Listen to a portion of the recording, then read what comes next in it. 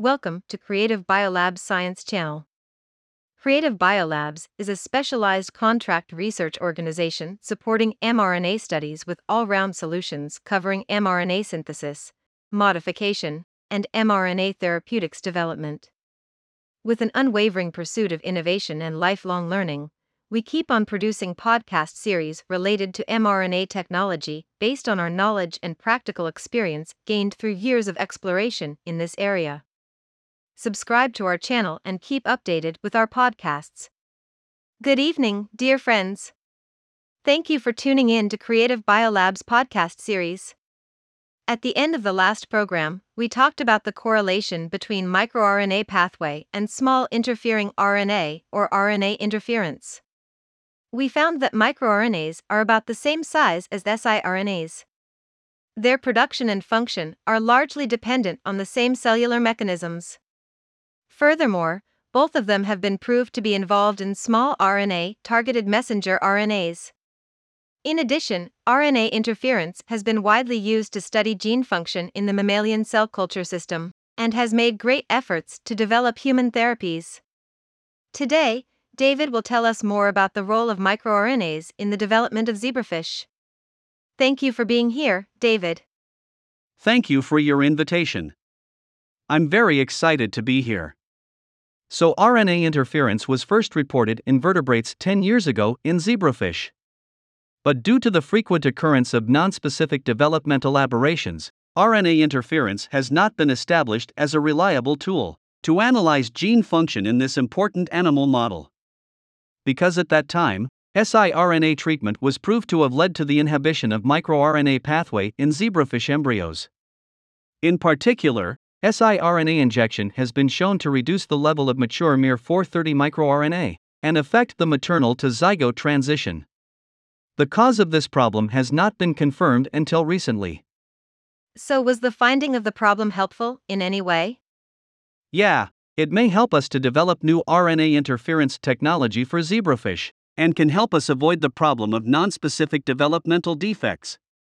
Observations in zebrafish also indicate that it is necessary to study whether similar inhibition of the microRNA pathway occurs in mammals under certain experimental or therapeutic conditions. What are the obvious benefits of microRNA research in zebrafish? Well, it provides important information about the protection of microRNA genes in vertebrates. And we know that zebrafishes have been proved to be a valuable system for studying the function of microRNA during development. But how do we fully study the microRNA in zebrafish? I'll give you examples of what other groups did. Some use small RNA complement DNA libraries from different developmental stages of zebrafish for large-scale sequencing in preliminary investigations. This was to obtain a comprehensive picture of the total number of microRNAs. Another method is to use predictive algorithms to search the zebrafish genome database to identify conserved hairpin structures of 60 to 100 nucleotides. These analyses led to the identification of 415 zebrafish microRNAs, and based on seed sequence identity, these can be grouped into 44 series. But the exact number of microRNAs is still unknown, because zebrafish genome sequencing and annotation have not yet been completed. Is there a way to study the microRNA function during the development of zebrafish? Yes, we can easily use a synchronized population of hundreds of fertilized zebrafish eggs for microinjection to report structures, RNA molecules, or chemically modified nucleic acids. In gain-of-function studies, chemically synthesized mature microRNA duplexes can be injected into fertilized eggs. This method is used to analyze how the overexpression of specific microRNAs affects zebrafish's development. Do you know how we can observe whether the designed microRNA effectively silences the target messenger RNA? That's a good question. We can also co-inject mature microRNA duplexes with reporter messenger RNA, so that it is possible to test whether the predicted microRNA binding site can mediate the silencing of the putative target messenger RNA. In this type of analysis, the specific microRNA duplex contains the green fluorescent protein coding sequence. Reporter messenger RNA is the 3 untranslated region with the predicted microRNA binding site. I heard that there are commonly used drugs for silencing the target genes of zebrafish embryos. Well, you can say that. Antisense morpholino-phosphorodiamidate oligonucleotides is one of these drugs. It has been widely used by inhibiting the splicing and translation of specific messenger RNA. Subsequently, the gene function of zebrafish embryos and larvae is inhibited. Furthermore, antisense morpholino-phosphorodiamidate oligonucleotides is a very useful tool for inhibiting specific microRNAs. And it can be designed to block the processing of precursor microRNA or the activity of mature microRNA.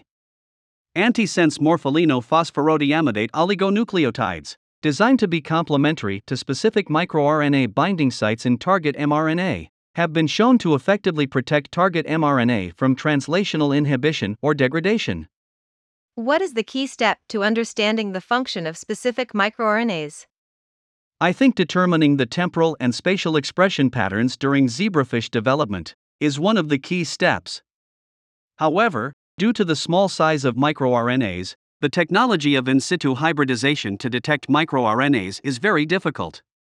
Some scientists have found that DNA oligonucleotide probes modified by locked nucleic acid can improve the sensitivity of northern blots in detecting microRNA.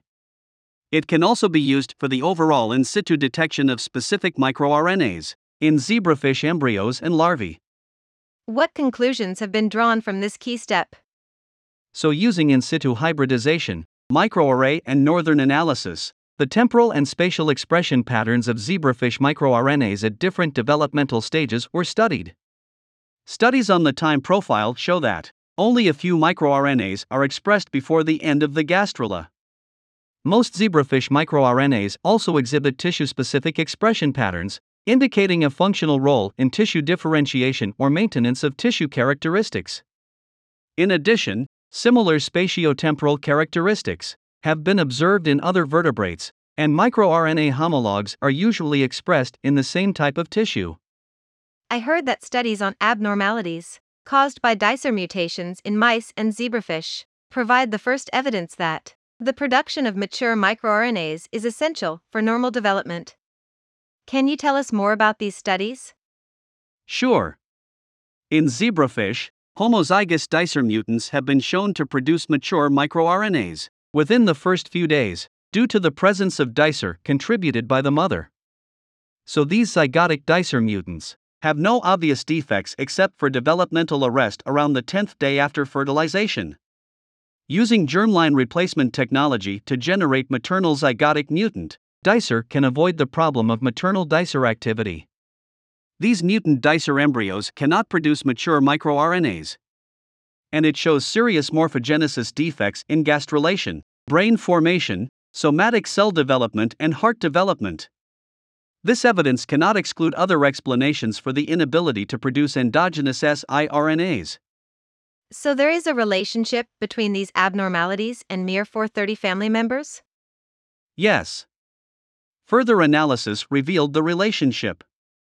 The miR-430 family is the only abundant microRNAs in the blastocyst and gastrulation stage. These microRNAs are commonly found in multiple gene copies that are mainly distributed in two large clusters on chromosome 4. Experimental evidence shows that normal development depends on the miR-430 family.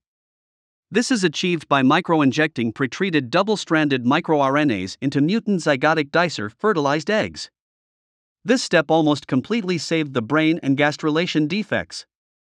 In particular, these injections have been shown to save the formation of normal ventricles and brain contractions, including the characteristic folding of the midbrain hindbrain boundary. It reveals the important role of miR-430 microRNAs in brain morphogenesis. So from these experiments, can we draw the conclusion that this particular phenotype depends on the loss of specific mature microRNAs, not due to the inability of mutant zygotic dicer mutants to produce endogenous small interfering RNA?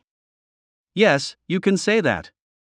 However, because miR-430 injection failed to rescue some abnormalities in mutant zygotic dicer embryos, it is still possible that endogenous siRNA is necessary for normal development. Or, these additional defects may be related to the functions of other microRNAs.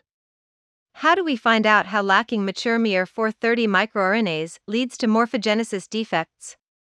We can consider the temporal expression profile and its relationship to processes known to occur at the same embryonic stage. Interestingly, this indicates that the expression of miR-430 family members begins at the moment of transition from maternal expression to zygotic expression. Its mature microRNAs quickly accumulate to high levels. Is there evidence showing that miR-430 microRNAs directly regulate messenger RNA? Using target prediction, we see that the putative miR-430 target was enriched in the upregulated messenger RNAs. Several of the 3 untranslated region targets have been verified in the injection experiment of reporter messenger RNAs. Based on these results, scientists think that the microRNAs of the miR-430 family directly regulate hundreds of maternal messenger RNAs. And some studies have provided evidence that the binding of miR-430 to the 3 untranslated region of the parent messenger RNA leads to dealkynylation, which leads to degradation. So miR-430 seems to play an important role in promoting the conversion of large amounts of maternal messenger RNA to zygotic expression. In the mutant zygotic dicer mutant, the deletion of mature miR-430 results in delayed degradation of the maternal target messenger RNA. As a result, the time of mixed expression of maternal and zygotic genes is prolonged. This mixed state may interfere with the process of gastrulation and other types of morphogenesis. Is it possible for similar microRNA-based mechanisms to play a role in the maternal zygote transition of other fishes? Assumingly possible. Some groups have found conserved and clustered miR-430 microRNAs in other fish genomes, including redfin pufferfish and black-green pufferfish.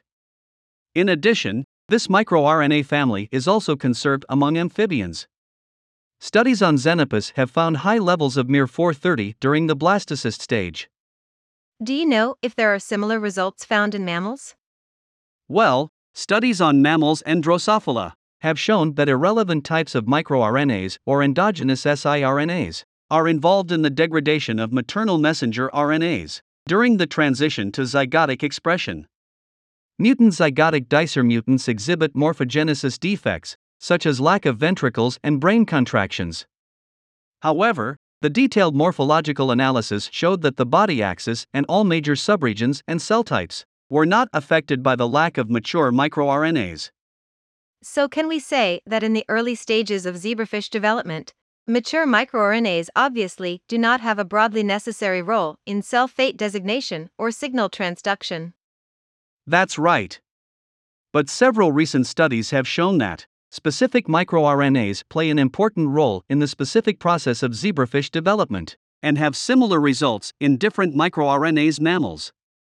Similarly, other studies have shown that zebrafish miR-214 helps to precisely specify muscle cell types by regulating part of the hedgehog signal transduction pathway. We also see inhibition of microRNA maturation applied in several other studies, where specific zebrafish microRNAs have been shown to play a role in erythroid maturation, fin regeneration, and heart pattern formation. In today's program, David shared with us his expertise on zebrafish microRNA and analysis tools, as well as the functional role of specific microRNAs. Thank you, David, for the wonderful discussion. Thank you, everyone, for listening. There will be more interesting topics waiting for us in the following episodes. See you next time.